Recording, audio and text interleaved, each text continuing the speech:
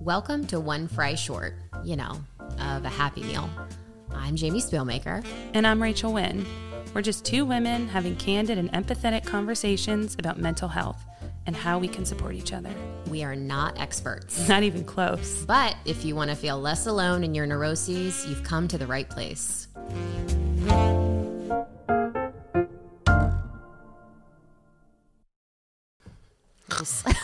A little snorting to start the podcast.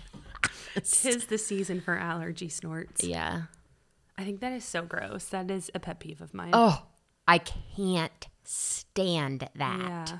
I can't stand that. Brian is. Good boy. I have been so sensitive to noise lately. Oh, really? Even more like the chewing of food. Oh, I am enemy number one about that. Yeah. I chew like a cow. Oh, so it's you that does the loud chewing. It's me. Yeah. See, I'll be sitting on the couch and Brian will come bring food and sit next to me and eat. And I'm like, can you and then I just get mad at myself because I'm like, why can't I? He's eating. Why does this bother me so much? It's not just him. Like my parents would eat cereal and it would drive me bonkers. I can't stand fidgeting. Like when if someone moves fidgeting, their foot a lot. Yeah, and Connor he fidgets and wiggles and itches and the other night I was like, can you stop moving? Have you watched Wellmania? No. It's with Celeste Barber. Oh no. It's good. I love Celeste Barber. I've followed her for a really long time. We kind of, who was I talking? Maybe I was talking about with Brian, but I don't like shows where people are their own worst enemy. Like they put themselves in situations that you know are going to go badly. There's a lot of that. Yeah. And it's cringy, but it's because she's on the road to recovery essentially. But yeah, it's kind of like in Succession did you watch this past week? Of course I did. When he's like, Greg, are you faking doing cocaine? What did he say? It was like, what did he say? Some got up. Some got up. Yeah. Jasper, it's okay, baby. It's like, I don't want to get addicted. This is my second night in a row. Buggy. All right. So what were we talking about? Succession. Yes. That was. The last episode was too much stress for me. It was not enjoyable. The election. Were you triggered? Yes. A little bit. I wasn't as clued into the 2016 election as I probably should have been. But that was really, to me, I think there was a debate about which election it was about. But that to me was about 2020 when Fox News called Arizona erroneously and early. Oh. And Robert Murdoch, a.k.a. Logan Roy, was the reason why that flew. And that's why they had to settle. I really had liked Roman most of the season. He was so awful. He was so bad. He really is deteriorating quickly. Well, so was Kendall to me. Well, he just was like a zombie. He was just staring. Every shot was of him just staring. I'm still holding out for hope for Shiv. I'm like, I need Shiv to just. I'm still holding out hope for Shiv and Tom a little bit. He was cold. I know. He was cold. He was ice cold. But there's something about their relationship that I kind of like. Okay, the exchange they had 2 episodes ago where they're going back and forth at each other saying the meanest things on the patio. I was like, they're both spewing truths. I don't know whose side I'm on because they're both saying exactly what is wrong with the what other. Is wrong. I know. And the thing is you're not really supposed to like any of the characters. They're all pieces of shit. Yeah. And Brian and I are like, how is this season going to end? And I have a theory we both kind of had a theory that they're just going to screw up the company. And then I said something like, yeah, and then they'll end up with nothing. And he's like, no, the whole point of the show is that these people always land on their feet. Yeah. No matter what. They always land on their feet because they can. And, their egos get in the way of a lot. But, it's the people they leave in the wake. Kind of like White Lotus season 1, where it was the rich people come in, screw up everybody's lives that live there. They leave, no harm done to them. And the employees are the ones who get arrested and get fired and it's like a disaster die. zone. Yeah, die. The poop in the suitcase. Oh my God. Murray, what is his name? Murray Bartlett? Yeah, is that his name? I think so. God, I absolutely love him. He's a daddy. He's a zaddy. A zaddy. What's zaddy mean?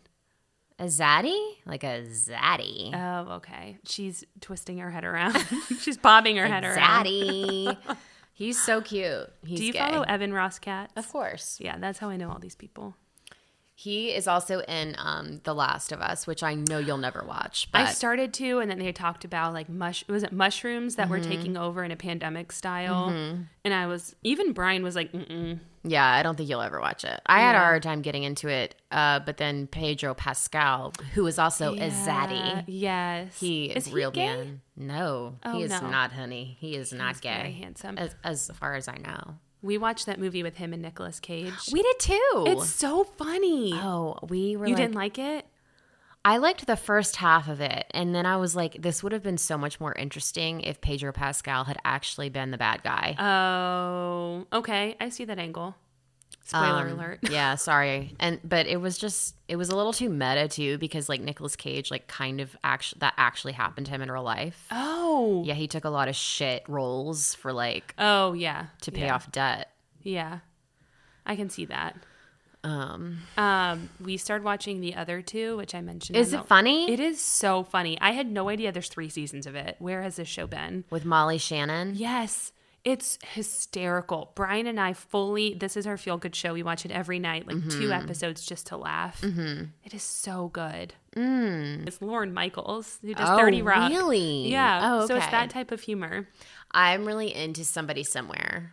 With Oh, Bridget love Everett. that show. We are obsessed. Yeah, to have a friend like that. I know, and it's like equal parts just so sweet and equal parts fucking hilarious. Like, yes. Then the last episode, she was like, "I'm about to pull into a semi."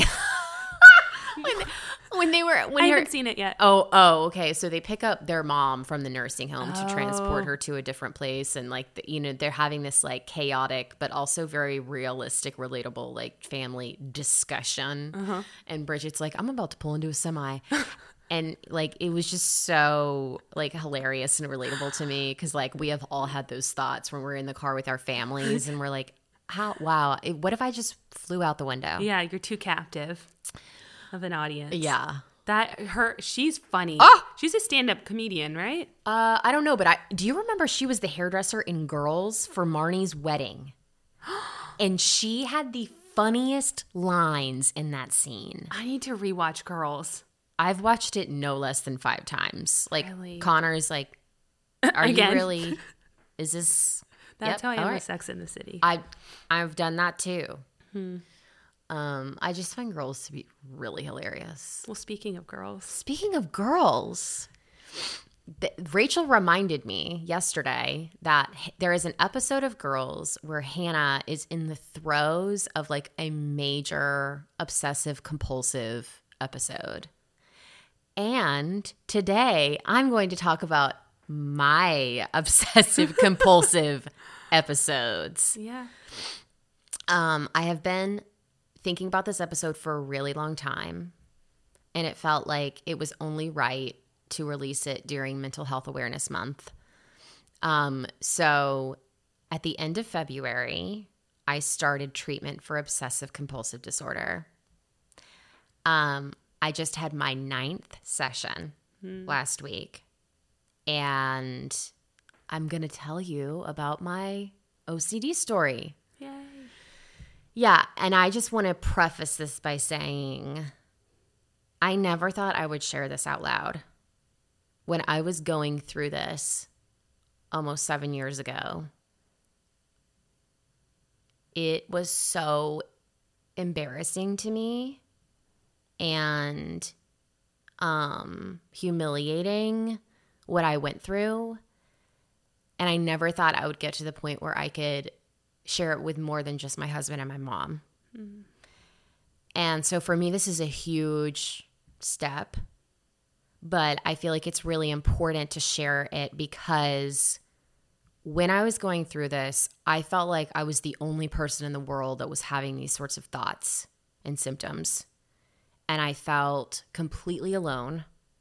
There were no voices that I could really find on the internet that felt similar to me. I still don't really know of anyone in my age group to speak of that has experienced what I experienced, but maybe I'm wrong because I've never really talked about it. So I'm just going to go back to the beginning and kind of try to quickly summarize.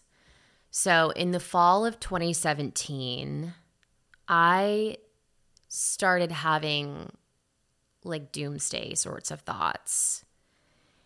And they were triggered by a few different things. But I became like delusional with what if scenarios. Like my imagination pretty much weaponized itself against me. And I was like stuck in this loop of not knowing who I was anymore. I questioned everything about myself. Am I in the wrong life? Am I really straight? Am I in the wrong relationship? Am I a loser? Do I have a undetectable disease? And I created like imagined scenarios in my head that I just knew were going to come true. And I would spend hours on my phone researching and checking and evaluating to see if my thoughts were normal. I called my mom in like a fit of tears almost on a daily basis, trying to seek reassurance that I was thinking about things that weren't real. And, you know, I remember her telling me a few different times, this doesn't even sound like you. And Did you tell your doctor? This is why I started going to talk therapy. Oh, okay. So this is, started that. There are many different subtypes of obsessive compulsive disorder. I was dealing with a couple of them. And I brought them to the table to this therapist, and she told me she'd never heard of them. So it invalidated what I thought could be OCD. And it impacted my relationship quite significantly. I just could not hold on to any sort of truth. I couldn't trust myself. Sorry, when she said she hasn't heard of them, what was like the next step from that? Was she like, but let's figure out if this is it? No. She just completely I've never heard of that. Okay, so there wasn't any sort of validation of the feelings or the behaviors that went into that request. No. That's hard. And that's also the antithesis of what I went into this and it's so the reason I know that I have OCD now is because I had a similar bout of this type of obsessive doubt in the fall. This past fall or? Yeah. I think it was in November. Yeah, we were just about to launch or we had just launched the podcast. And I was reading Cheryl Paul's book, The Wisdom of Anxiety, and she was talking about OCD and the root causes of obsessive thoughts. And I was like, this feels very close to me. And I remember, and she compared OCD to a loop, like over and over. And I was like, this is feeling a little familiar. And I have family members that have exhibited obsessive compulsive symptoms in the classic way. Like the way that the world understands OCD to be, I need to wash my hands 5 times. I need to repeat something 8 times. Having control over something. Yes, being completely rigid and unflexible to life. Yeah. And I never considered myself to be someone like that. I was not rigid like that. But I did have a need to control. So the reason I know I have OCD is because after I experienced that second sort of like low point, I don't know that it was really the second. It was probably more like, the 7th or 8th. But I was like, I'm just gonna find an OCD specialist and just see. I had hinted at it on this podcast that I thought that maybe I had OCD. Did you kind of hint it with your family too? And they were like, no, we don't think so. Yeah. Yeah. And because it's misunderstood. But anyway, I went after, I found an OCD specialist. She's actually completely virtual. And the first session was 90 minutes. Oh, fuck. To go over my history. Yeah. And to explain why I was there and everything. And I started sort of telling her my story like I just did with, when it started, which was in 2017. And in the first 10 minutes, it was, yes, this is OCD. So can I ask you a question about it? So how does anxiety differ from that? Because anxiety is, needing to control and having these thoughts. How is one to know if it's just anxiety or if it's just... That's a really good question. The difference is OCD is extreme anxiety, and to relieve the anxiety, you perform compulsions. So compulsions can be lots of different things. I can only speak to my personal experience with compulsions, which for me are researching, ruminating, and reassurance seeking. Okay. They can be things like checking the oven 5 times. Yeah. They can be turning the light switch on and off 7 times. They can manifest differently for different people, but the ritual is to quell the anxiety you feel around uncertainty. So in the same way, I can't control the outcome of my life, and that gives me immense anxiety and makes me perform compulsions. Other people become uncertain that they turned off the oven, so they perform compulsions. Got it. Okay. So, and I think, anxiety can be anxiety without being obsessive. For you, as an example, you've had patches of anxiety, but to me, from the outside looking in, it doesn't seem like it becomes obsessive for you. Yeah, I can't function because of it. Correct. Yeah. Yeah, I get so down deep into the thought loop that I can't eat, I can't get out of bed, I can't go to work.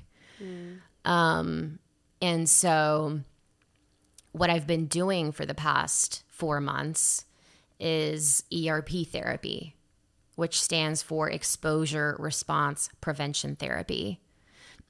And basically what me and my doctor have done is we have cataloged all of my triggers, the anxiety that surfaces from that trigger, and the compulsions that I perform to get rid of the anxiety. So in ERP, instead of performing compulsions, my job is to agree with the trigger. So if the trigger is, you really might be in the wrong life. You might be kind of a loser. My job is to say, yep, that might be right. Not do anything about it. Yeah. Not do anything about it, and let the anxiety envelop you and get comfortable with being uncomfortable. And OCD has attacked a lot of areas of my life. It has attacked my professional life. It has attacked my relationship. It has attacked my sexuality. And my job is to just agree with it and say maybe, maybe not. Yeah. Ooh, I love that. Yeah. I'm kind of at a point now where I'm like, is talk therapy just not cutting it for me anymore? And when, instead of just starting a session and being like, here's what I'm annoyed about today and talking through it, I love that it was structured in the sense of here's this exercise. So I don't know if she's truly excellent or if this is just a typical program for patients with OCD, but she takes, she gives me homework. She follows up on the homework. We set an agenda at the beginning of each session. She writes copious notes. She brings up points that I made sessions ago. Yeah. she is very invested in my case, and I feel like she really pays attention. And like, I asked her last session because I feel like I have made a pretty fast recovery. Like, I thought I was going to live like this forever with this like monster lurking in the back of my head, like questioning me constantly. Yeah. And she told me during our first session, because I was like, is this even real? Is OCD even real, or are my thoughts valid and they're trying to get me to live a different life? No. And she was like, oh, okay, so OCD has its tentacles very deep. So when you doubt that like a clinical diagnosis is even real, Yeah. you know? Yeah. So, but she said to me in that first session, we're going to get you through this. We're going to get you out of this. Yeah. Your goal is for you to not need me. Yeah. And I had never heard a therapist say that to me. Yeah. Your goal is to not need me anymore. So I finished my 9th episode, I finished my 9th session with her this week on Monday, and I asked her if it was normal for. You're like, I can't tell him. I'm trying to find a spot to put my foot that you're putting. You just like kept. It was me like following my toes. Playing footsie under the dining room table. I asked her, I was like, is this normal for it to be this fast? And she said, you are a little fast, but it generally takes 10 to 12 sessions. Okay. So I'm kind of right So there. I'm advanced. Yeah, I'm a great student. Yeah. But I took the homework quite seriously. Good.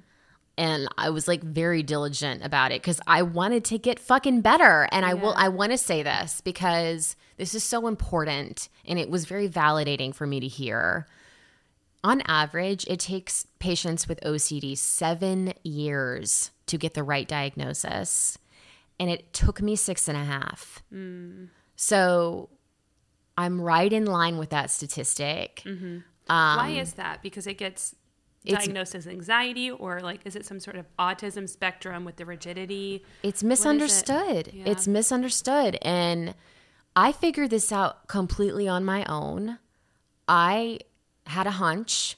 I went to see if that hunch was right, but no one in my life, not my therapist, not anyone, had said to me, this sounds like obsessive compulsive disorder. Also, because it's so much in your head. Yeah. Your actions weren't as visible as, I guess, classic OCD. And it's not to say that what I exhibited wasn't necessarily classic. It just didn't present the way that our society thinks it presents. Yeah. And, you know, OCD reaches far and wide. You can have harm OCD, where you're like afraid you're going to hurt yourself or other people. You can have sexual orientation OCD, where you question your orientation incessantly based on evidence that is or is not there. You can have relationship OCD, where you question your relationship and constantly seek reassurance, which that happened to me in my marriage. You can also have germ OCD, where you need to wash your hands 5 times, or the house it has to be perfectly aligned and into perfectionism. So that's kind of what I was wondering. Well, first, about on the clean part, how annoying is it when people are like, oh, I need a clean kitchen, I'm so OCD? It's very annoying to me now. Yeah. It's painful to me to see OCD being like chalked up to just some like mental head case.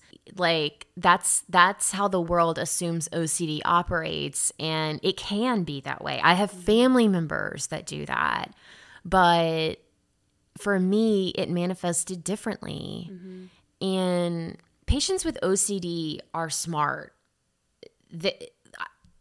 Connor once told me that I had an overactive brain, and the antidepressant I take, which is Lexapro, helps to check the overdriven brain into like a neutral space. And so when you have a very active imagination and you are prone to anxiety and depression, I think those can be like really perfect combinations to have OCD. Yeah. And like we've talked about perfectionism on this podcast. Was that actually just OCD? Or is that some of it? Yeah. okay? Like the writing that I've been doing and talking and fucking talking about and not doing anything with it, that's OCD. Yeah. I can't get it just right. It needs to be just right. And there is no just right. Yeah. Nothing is ever going to be perfect. Yeah. It is a race that is already lost. Yeah. And so, like, for me to know that I'm never going to win against, like, predicting the future or controlling situations that are out of my control, like, I have to understand that I'm never going to win. And, like, I have to say, like, this. Well, it's reframing what winning looks like. Yeah. It's because winning is actually not caring with the future. You know, like winning is It's in not, the it's present. not, yeah. And I think when I wrote a piece about OCD that I hope to share with this podcast in some form or fashion, I was talking about how the uncertainty that I was feeling turned pathological. And I went back and I was like, it's not the uncertainty. It's the intolerance to it that became pathological. We have to tolerate uncertainty as human beings. We cannot control everything. And that is the core problem with patients with OCD, because there is this insatiable need to quell the uncertainty and to control it. There is this complete intolerance to it.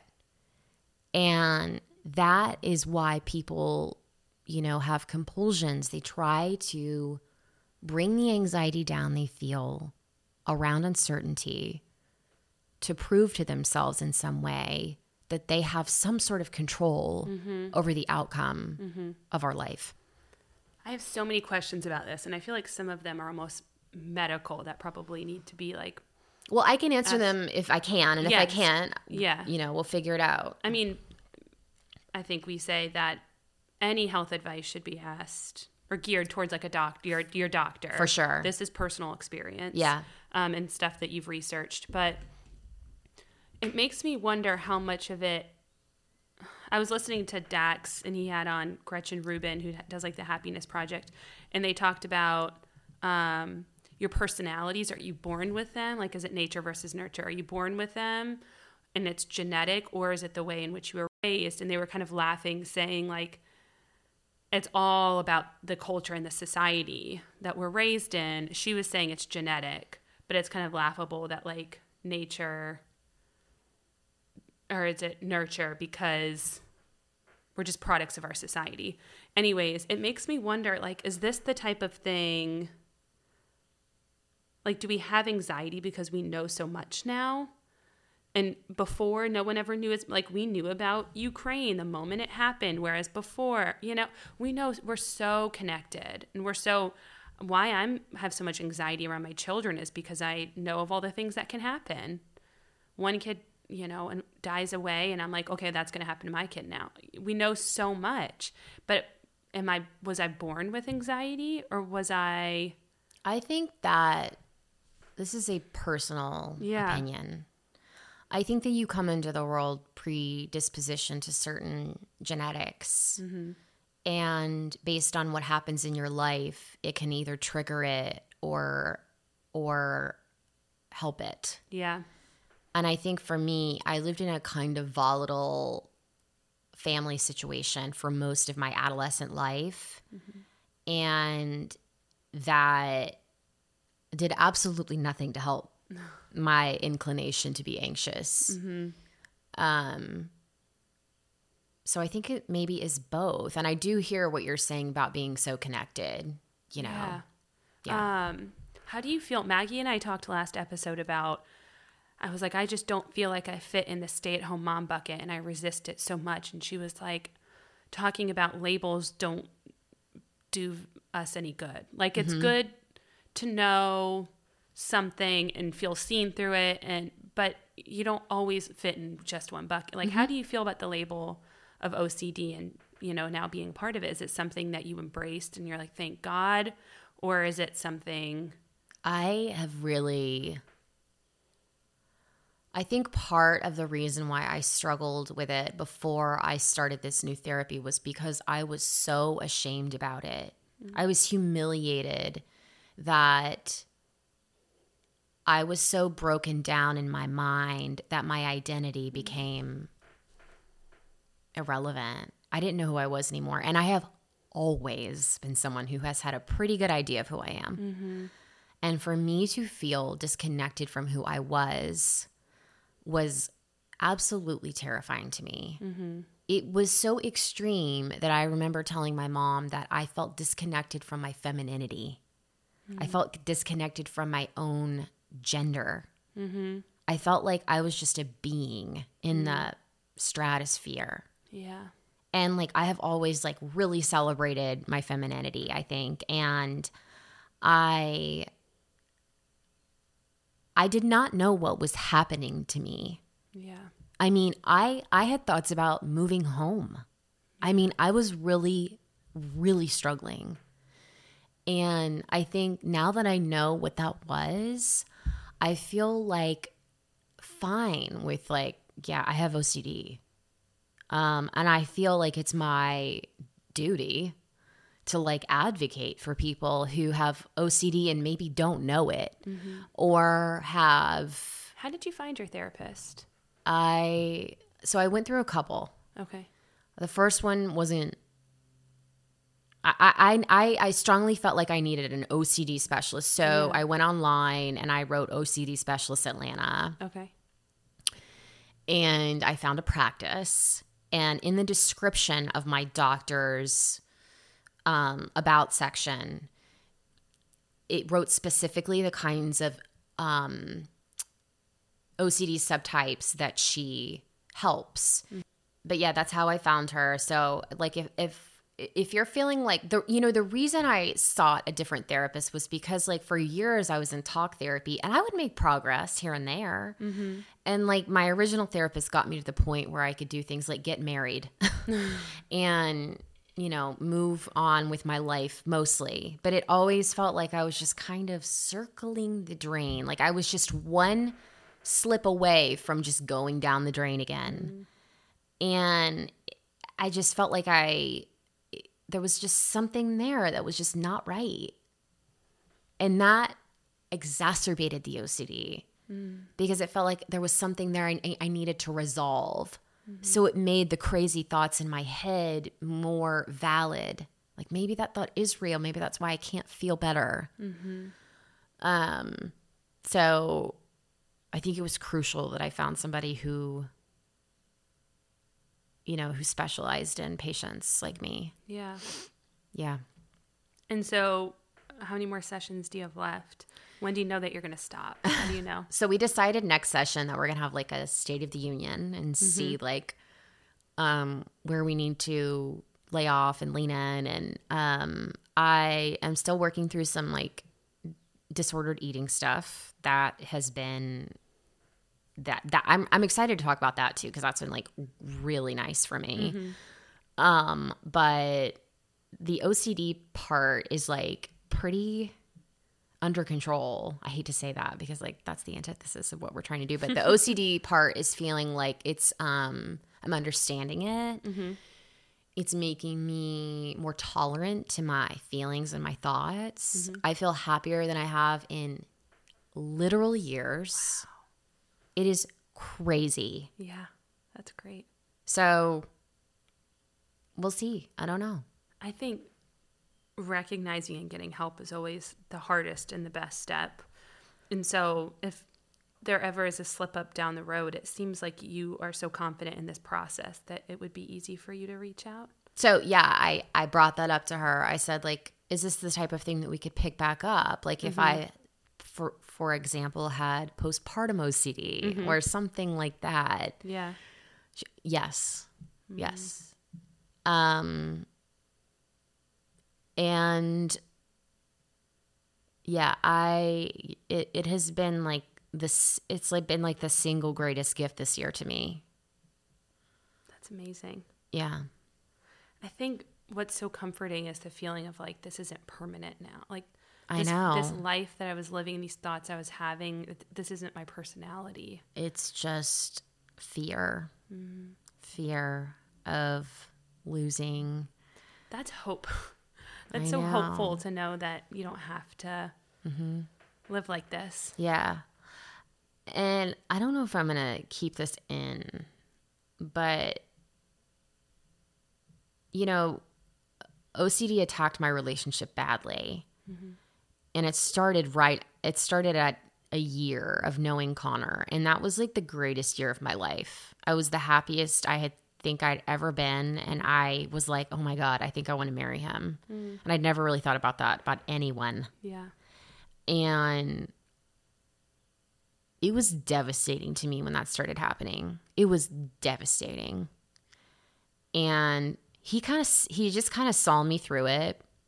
He never judged me. He never made me feel crazy. He just was just there.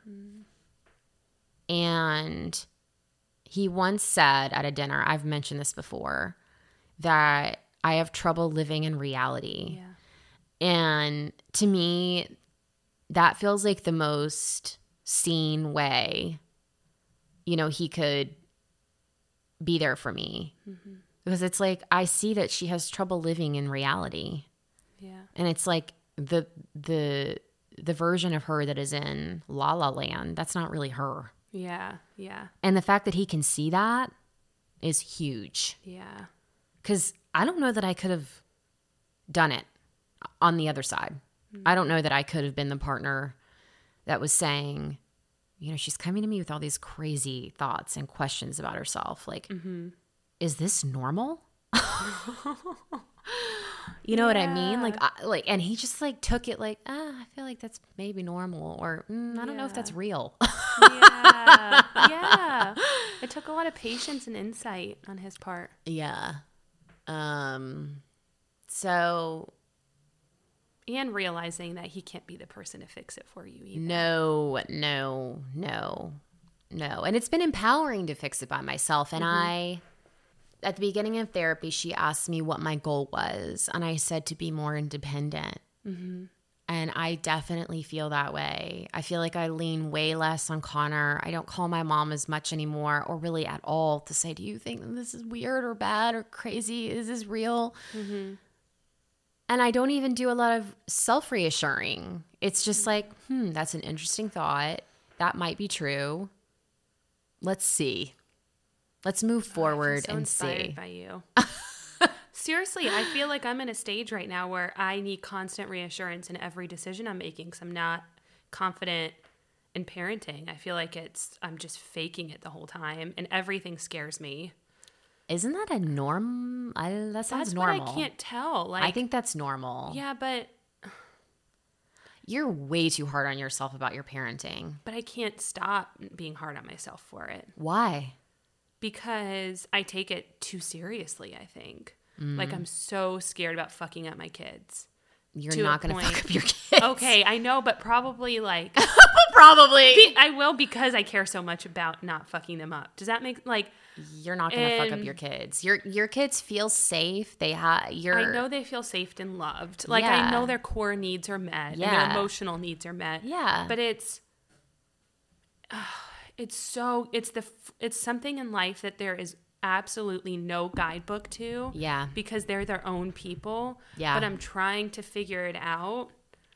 And you can't. And I can't accept that. Like, the fact that you're saying now that you sit back and you accept the uncertainty is such a good lesson to learn, and something that I realize now that I need help with because it's not enjoyable. I would say I have more hard moments than good moments in this stage of parenting, and I don't think it has to be that way. And I think a lot of it has to do with a lack of confidence and a lack of certainty. I think, and the uncertainty plays into the confidence piece. Because when you feel like you aren't certain, you're like, well, why am I not? Yeah. I should feel better about this. Yeah. But like when you start to get comfortable with the uncertainty, your confidence goes up. Yeah. Now, I'm not a parent. This is a whole other level of this. I have no idea if and when we have kids, how I will react as a parent. I have no clue. Yeah, but I think the same lessons apply. Yeah, no, I think so too. That you're learning. And it makes me really interested in this. Like Maggie always talks about like modalities of therapy. In my head, there was only one. Yeah. And I didn't know there were different types. ERP, I didn't know there were different CBT. lessons. Yep.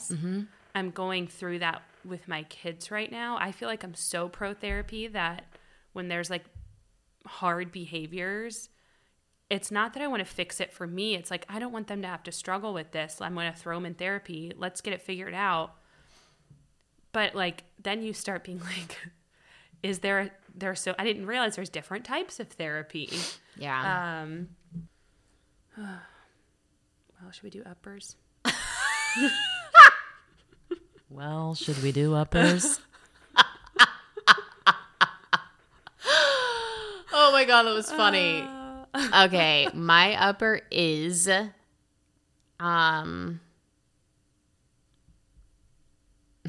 kind of a stupid upper. I can't say that the Vanderpump Rules finale is my upper. Yes, you can. The Vanderpump Rules finale is tonight, and it's my upper. Tonight. Oh my God, it is my Super Bowl. I am so ready. Yeah. I'm like, will I have a glass of wine? TBD. I don't know. I need to catch up on this drama. I don't watch it. I didn't watch it either. And then Connor, has been living in Ohio for 3 months. So I was like, what am I going to do with my life? I know. I'm going to make a fuck ton of bracelets and watch Vanderpump Rules. That's actually my upper, is making the bracelets. It's kind of nice, isn't it? It is It's perfect, cathartic. Yeah, it's the perfect mix of like left and right brain. And whenever I try something new, I realize like my perfectionistic tendencies come out that I didn't realize I had, because I'm like, this isn't right, like with pottery. But it is so fun. I know. So I was obsessive about it. I went to Michael's 3 times. I took my kids. I dragged my kids, and they're like, ah. And Claire like snuck these like clay unicorn beads in there. And now I'm like, what can I busy the kids with so I can make these? Like a lunatic. know. And I feel like people have liked them. It's been really fun. Yeah. That's why when I started this during COVID, I started doing this during pandemic, and I was obsessive. I made them for everyone in my life. Yes. I'm making them for all of our teachers. Yeah, it's like so much fun, and it's a creative outlet. And now I am taking it to the extra psycho level. She's on level 2. I'm on level 1 where I'm experimenting with normal beads, and now she's like full wire clay beads. Yeah, like fucking clasps. Yeah, these beads there's no glue. These beads are African trade beads. I don't know what that means. They're special beads, and I ordered them on Etsy, and it's reached a level of pathology now in my life. They're really beautiful. I can't do anything without it being, Yeah. A side hustle. Yeah. All right, everybody. I hope this episode was helpful to you. It was a hard one, so we can do hard things. I walk through fire. Should that be the beginning? You know how she changes each lyric to match what the show's topic's about?